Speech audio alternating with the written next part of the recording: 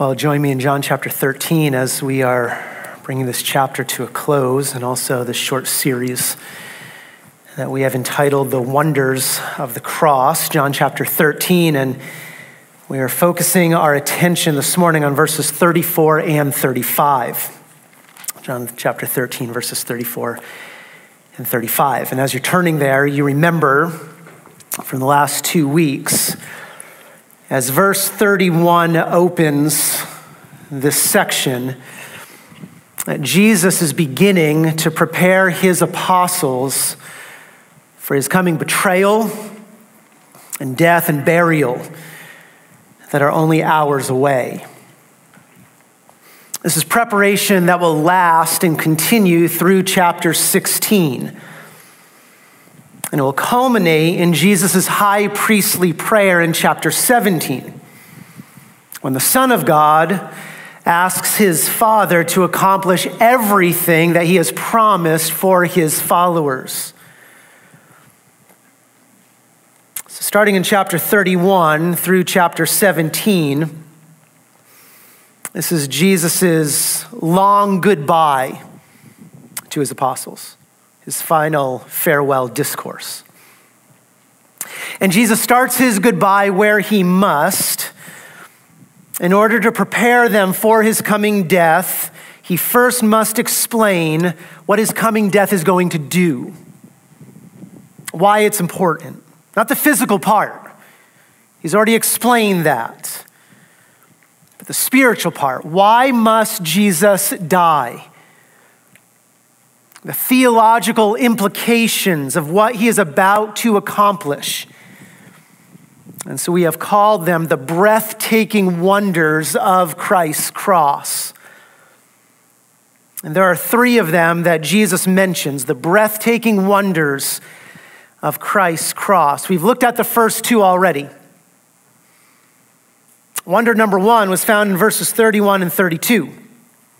The first wonder of Christ's cross is that the cross is the greatest display of Trinitarian glory.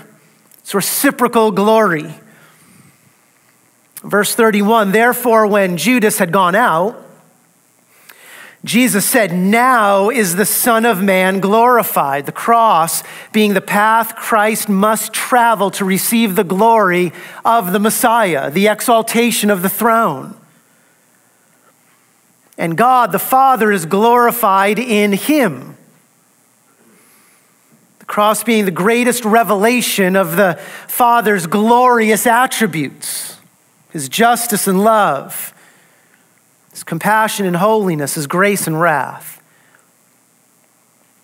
Verse 32, if God is glorified in him, if the Son glorifies the Father through death, then God the Father will glorify him in himself. The Father will exalt his Son to his rightful throne.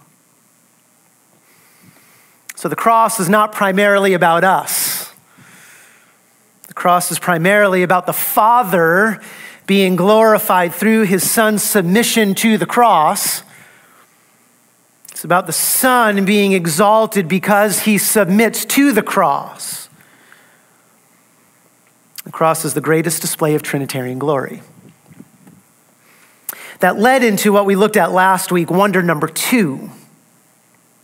Wonder number 2, the cross is the only sacrifice for sin God will accept. The cross is the only sacrifice for sin God will accept. This is why Jesus tells his apostles that he must go to his cross alone. That's verse 33. Notice the end. Where I am going, speaking of his cross, where I am going, you cannot. It is impossible for you to come. This is where our journey together ends, right here. What I'm about to do and where I'm about to go, I must do and I must go alone. It's the path only I can walk. It's the cup only I can drink. It's the death only I can die. Why? Because it is the substitution for sin only I can make. Look at verse 37. Peter said to him, I will lay down my life for you. I'll substitute my life, my death for yours, Jesus. someone's going to die tonight, Jesus, let it be me, not you. To which Jesus then says, verse 38, will you lay down your life on my behalf? Will you lay down your life, sacrifice your life, substitute your life for me? The implication is you can't do this, Peter.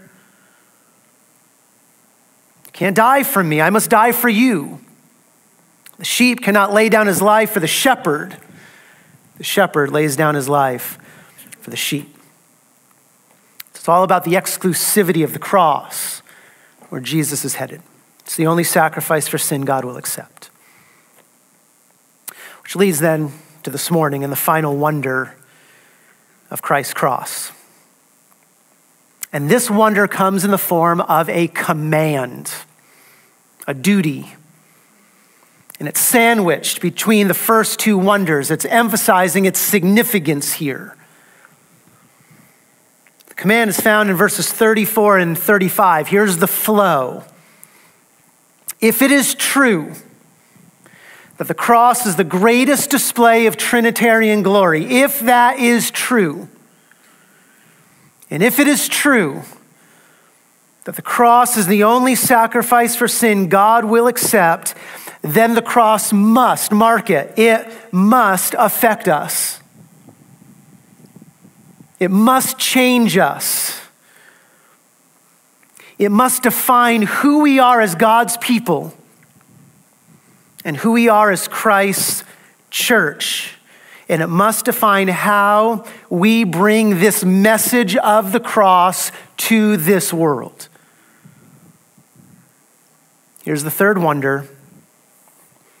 The cross is the foundation of the church's unity and mission. The cross is the foundation of the church's unity and mission. Start in verse 34. A new commandment I give to you, that you love one another, even as I have loved you, that you also love one another. There's the unity of the church. The church is a community created by the cross. And thus the church is to be a people who love one another because of the cross. We must love one another like Jesus loved us as he went to the cross. That's verse 34. But then that leads into the church's mission in verse 35. By this, by what, Jesus? By the church's cross imitating love. By this, all men, this is now speaking of unbelievers, all men will know that you are my disciples if you have love for one another. That's the mission of the church. Christ's call to us is to distinguish ourselves from the world by one main, primary, overarching attribute. And that is an interpersonal love with fellow believers.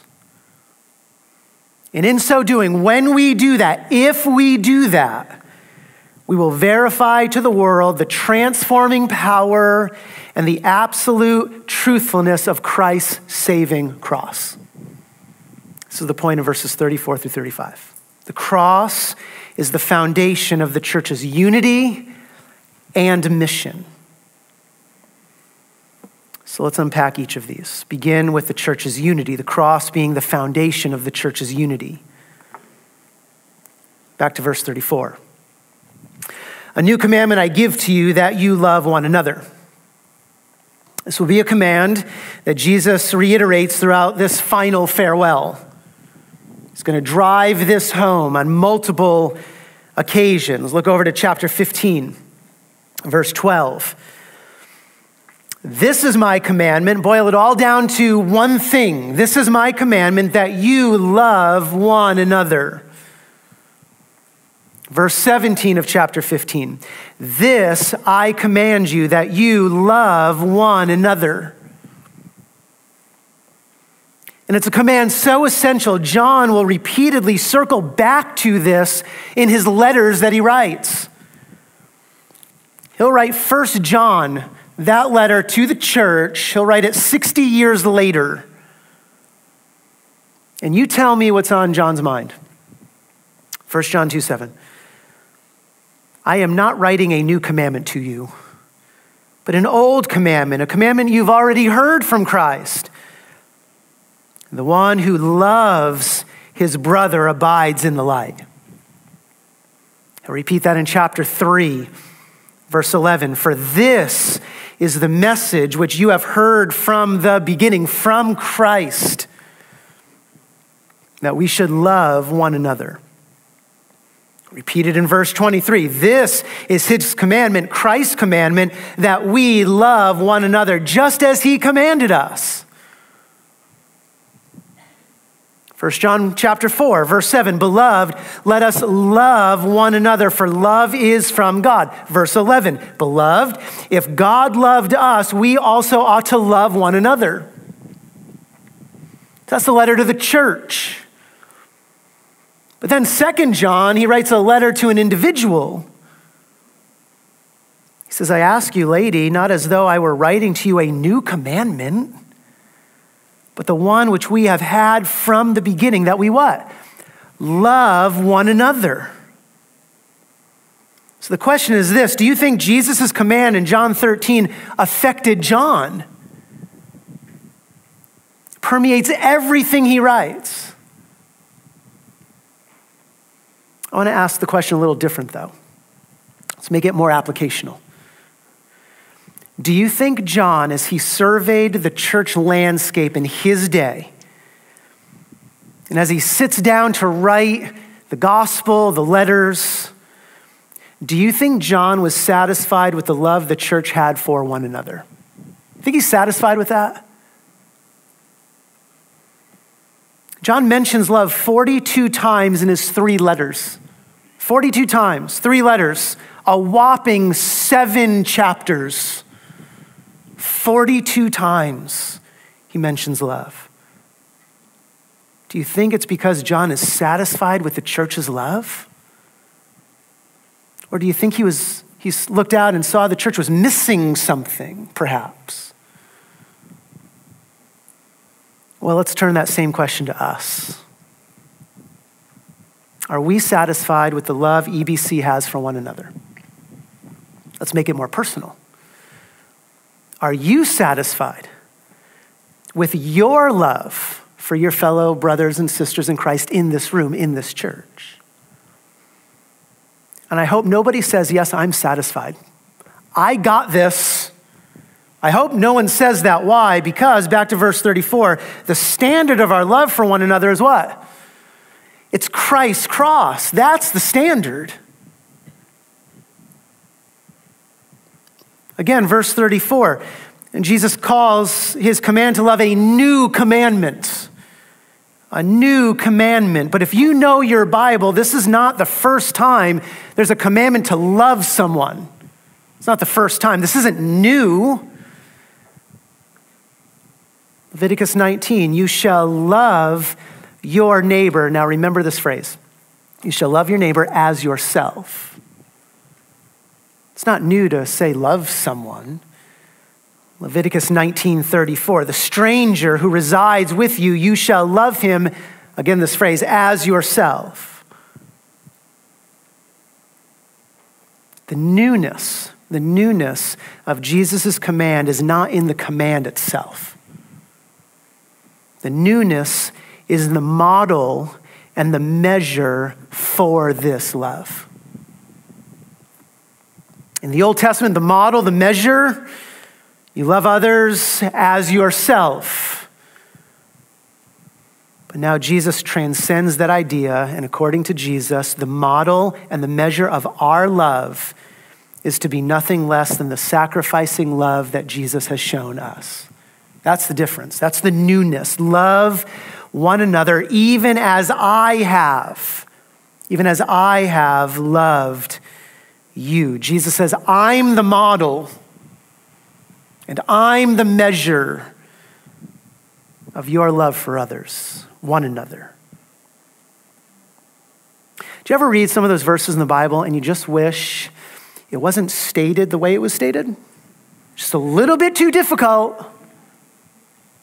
This takes the command to love to an entirely different plane. Demands an entirely different depth. Think of the hymns we sing. We sang some this morning. Love so amazing, so divine. Oh, the deep, deep love of Jesus. Amazing love, how can it be? How marvelous, how wonderful is my Savior's love for me? How deep, how wide, how long, how vast the love of Jesus. How sure, how sweet, how strong, how vast his love for us. Think of all of those hymns we sing, all of those lofty ways we speak of Christ's love for us. And Jesus says that is the love. That is the love we are to have for one another. He's the model and he's the measure. Again, the question, do you think John was satisfied with the love he saw among those early churches? Are we satisfied right now with our love for one another here? Now, specifically, what is Jesus commanding? What is Jesus commanding from his apostles? What is supposed to characterize us as God's people? First of all, he's commanding a selfless love. It's clear from the context, a sacrificial love. He's talking about going to the cross, sacrificing himself. Peter, you can't sacrifice yourself for me. I need to sacrifice myself for you. I need to substitute myself for you. It's a dying love, sacrificing love. It's completely contrary to the selfish love of our day. In our day, love is only given when you can get something from it. We only offer love when it costs us very little. But for Jesus, this love is going to cost him everything, everything. And he's our measure. Second, Christ is talking about a love that works to its own hurt.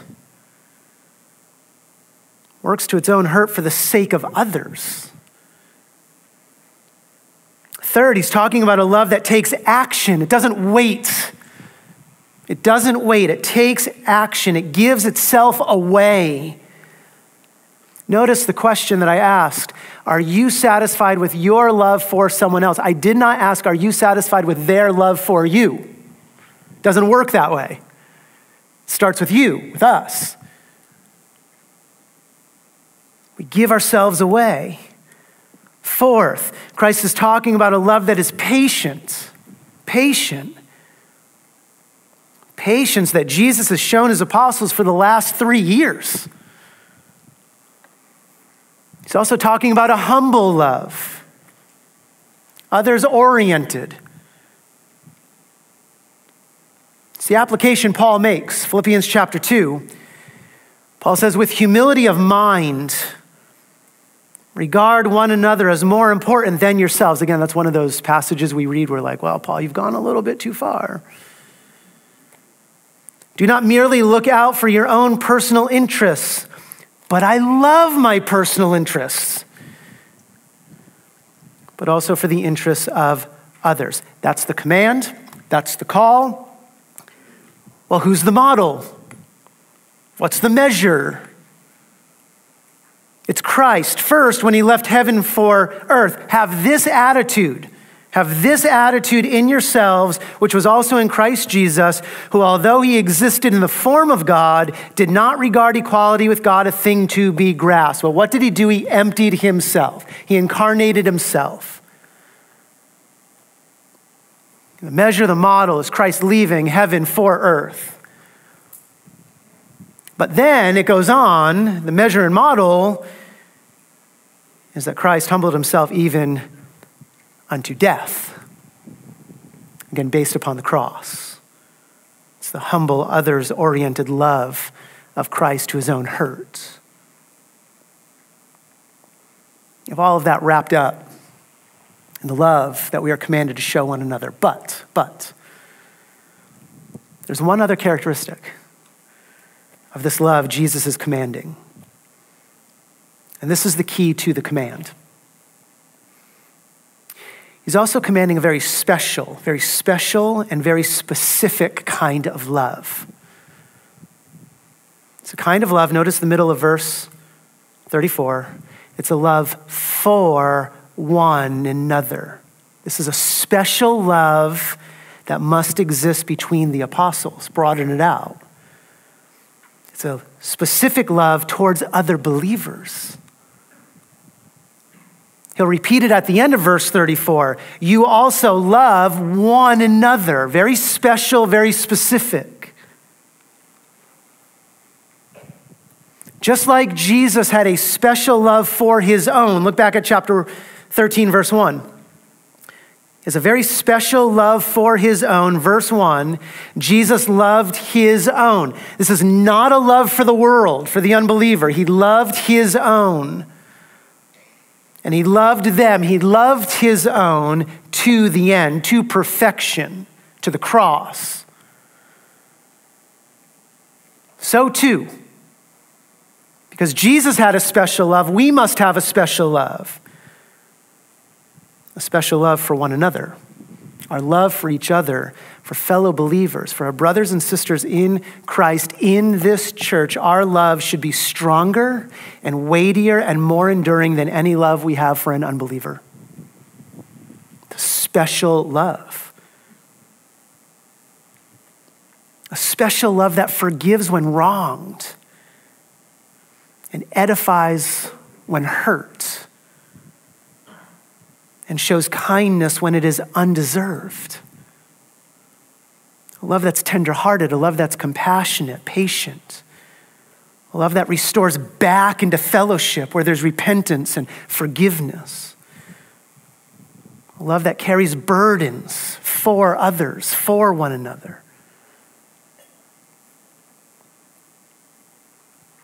The church of all the entities in this world, the church is to be nothing less than a community characterized by enduring, giving, forgiving, selfless love.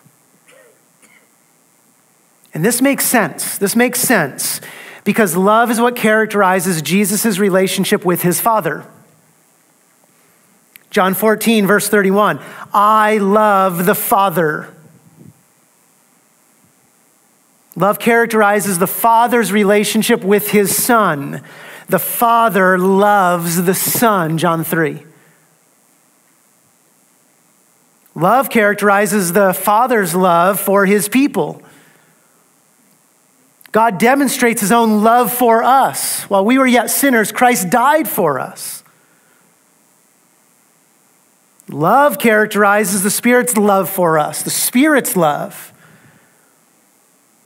The love of God has been poured out within our hearts, Romans 5, through the Holy Spirit who is given to us. Christ's love characterizes his relationship with us. He loved us to the end. And so why would we be characterized by anything else? Why would we be characterized by anything else for one another other than love? I think it's a question we need to answer, right? Why would something other than love characterize our relationship? Why does that happen? Well, a couple options. Maybe you just don't know that person. Well, turn it around. We also don't know you. It's not a reason, it's not an answer, it's not sufficient. The answer can't be a deficiency of Christ's love for us. That can't be an answer.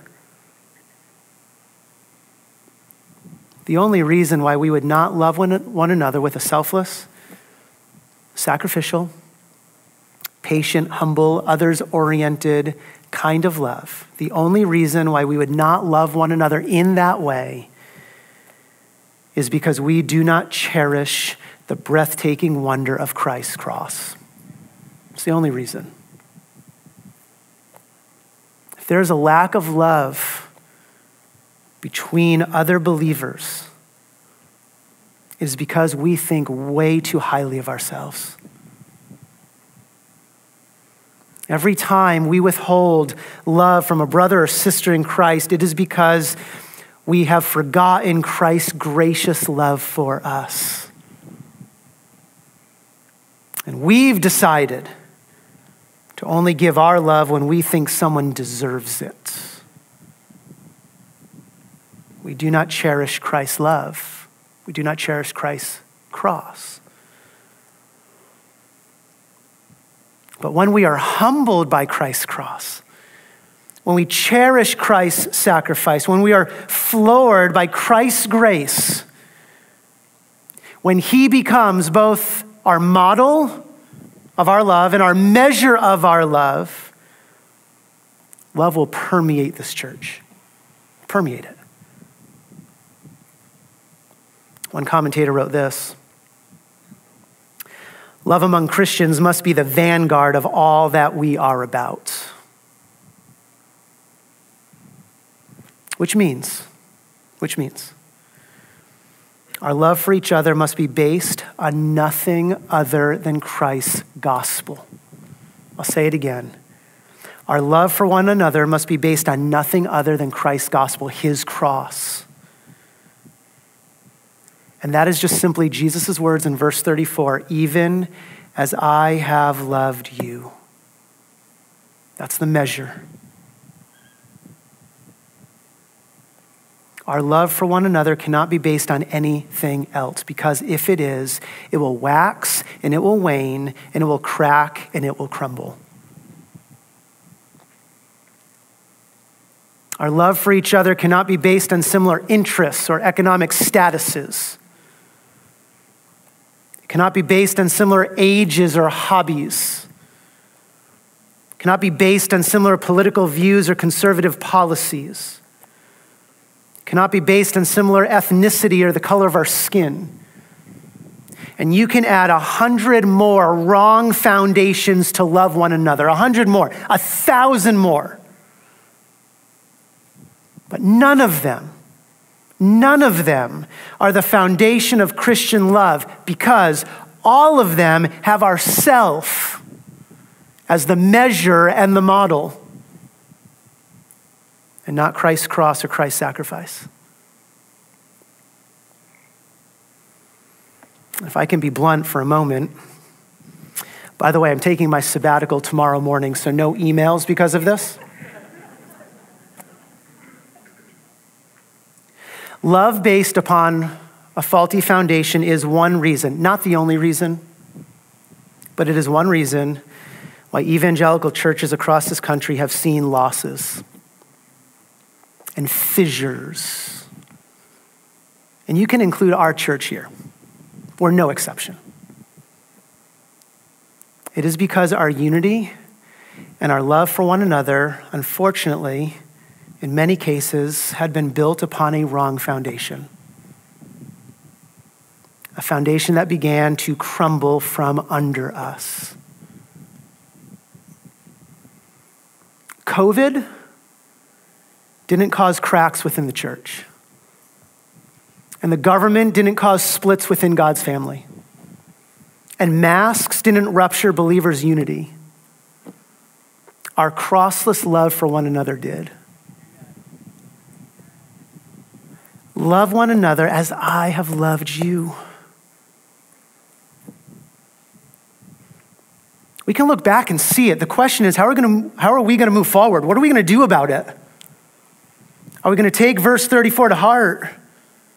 We're going to love one another primarily, foundationally based upon Christ's love for us. Go back to verse 34. Just begin to understand the importance of the cross-centered love Jesus is calling for here, the importance of it.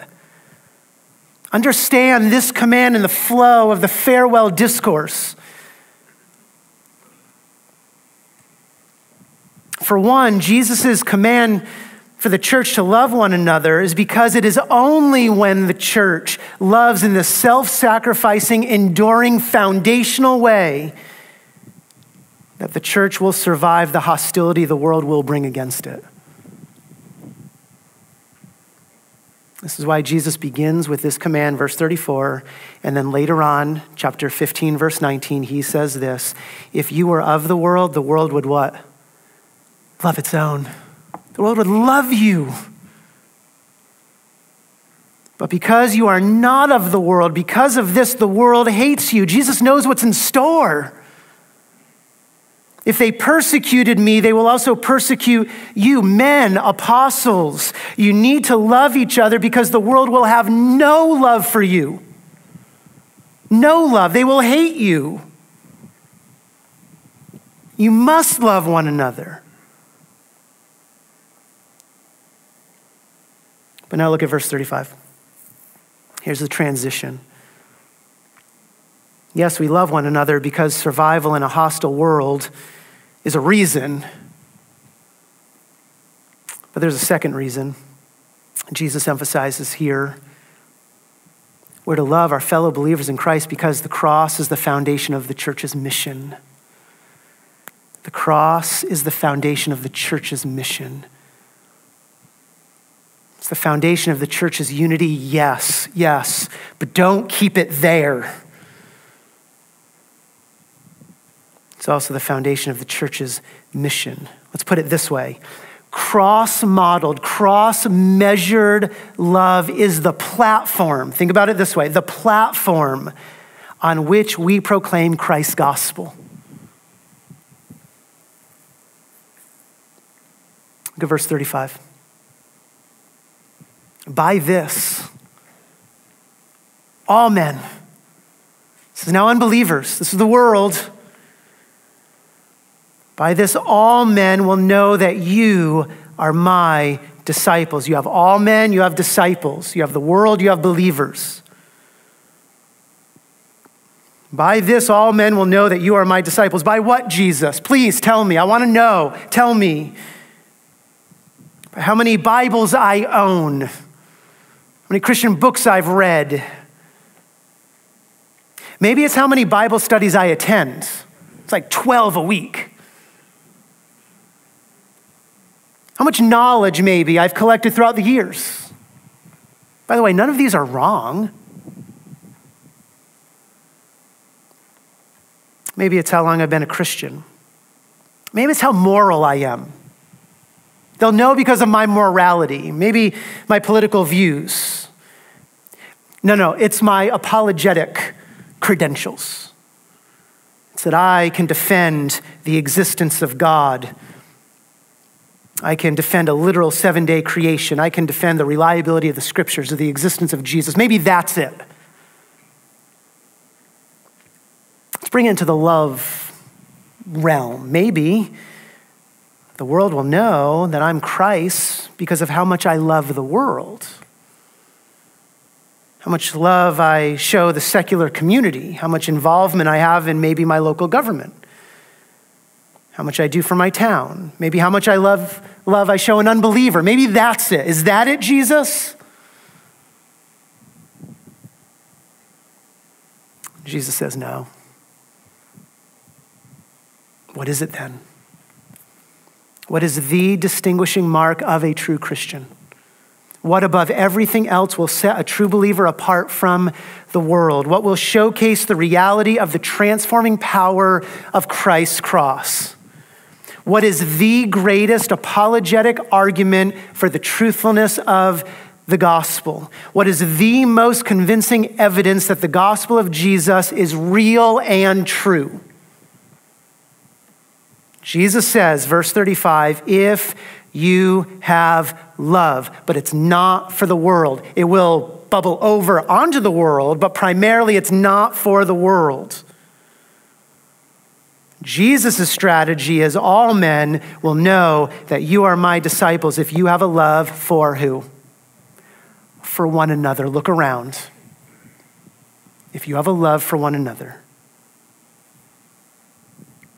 Christian love is the greatest apologetic for the Christian gospel. Christian love is the greatest apologetic for the Christian gospel. And so again, let's bring application. Let's bring application. Are we effective in our gospel outreach in this community? Are we effective? Are you effective? Am I effective? Could the problem be not our outreach efforts, but could the problem maybe be a lack of love we have for one another? Could it be maybe rather than forgiving and serving, just to quote Paul here, we can expand this out, churches in general, rather than forgiving and serving, could it be we might be biting and devouring one another? Could that be? That's never happened at a church before, has it? Ever. It's only in Paul's day. That's the worst case scenario. Worst case. Maybe it's not the worst case. Maybe the problem is that we're too insulated. And other believers might see our love that we have for them, but the world doesn't. The world's not allowed in to see that.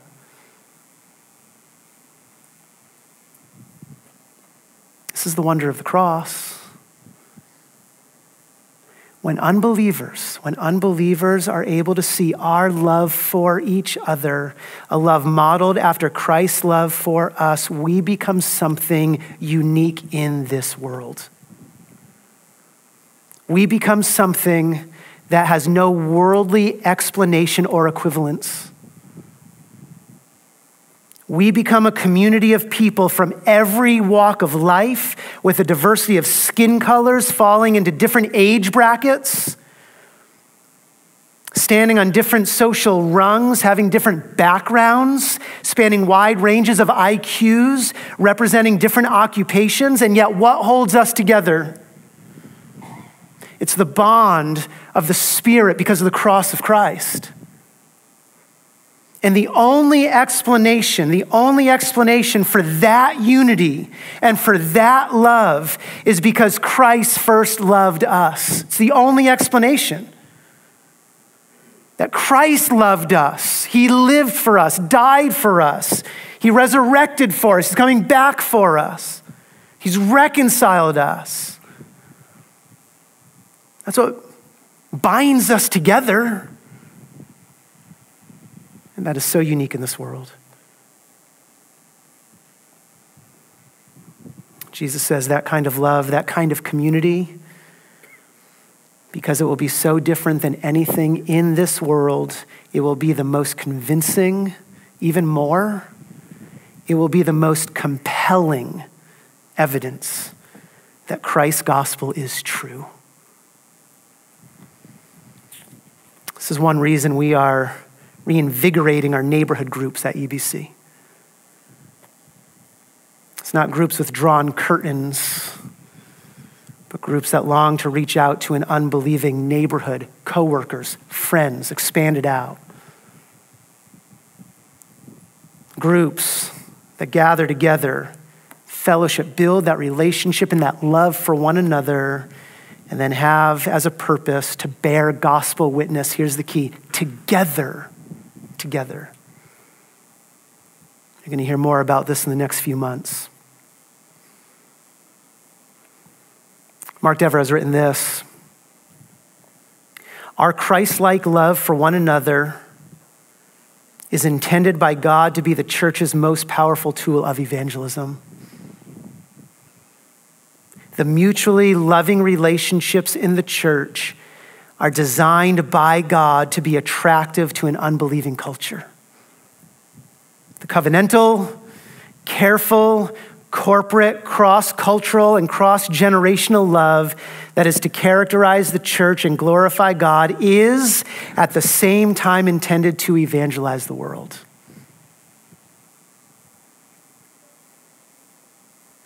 And this is not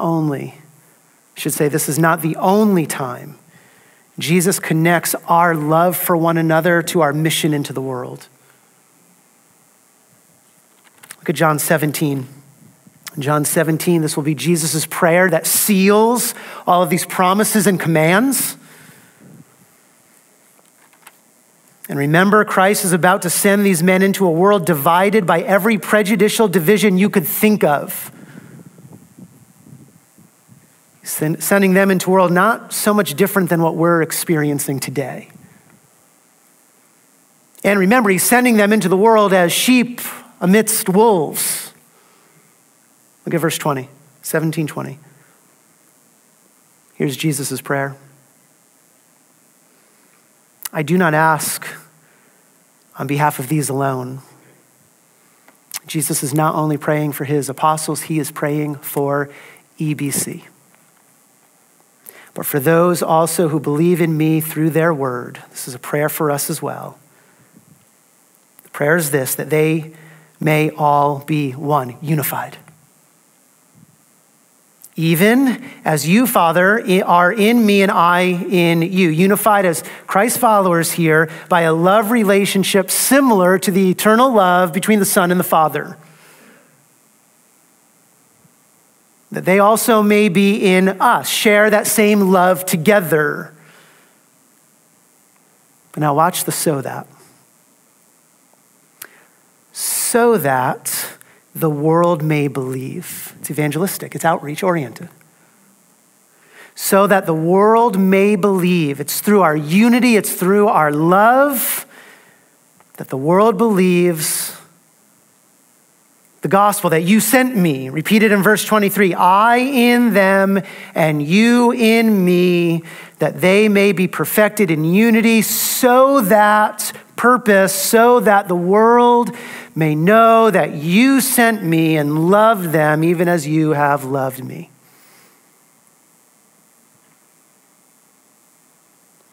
When our unity is grounded upon the cross, when our love for one another is measured and modeled by the cross,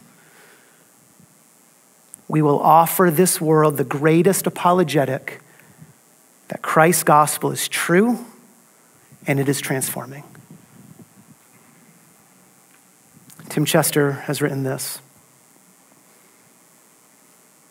Often people dismiss intellectual arguments, but they find it much harder to dismiss the compelling witness of the Christian community. It is easy for the world to ignore a solitary Christian living consistently as a believer. He or she can be dismissed as an eccentric. But when a diverse group of Christians lives for Christ as a community of love, demonstrating mutual affection, then society will find it harder to dismiss us.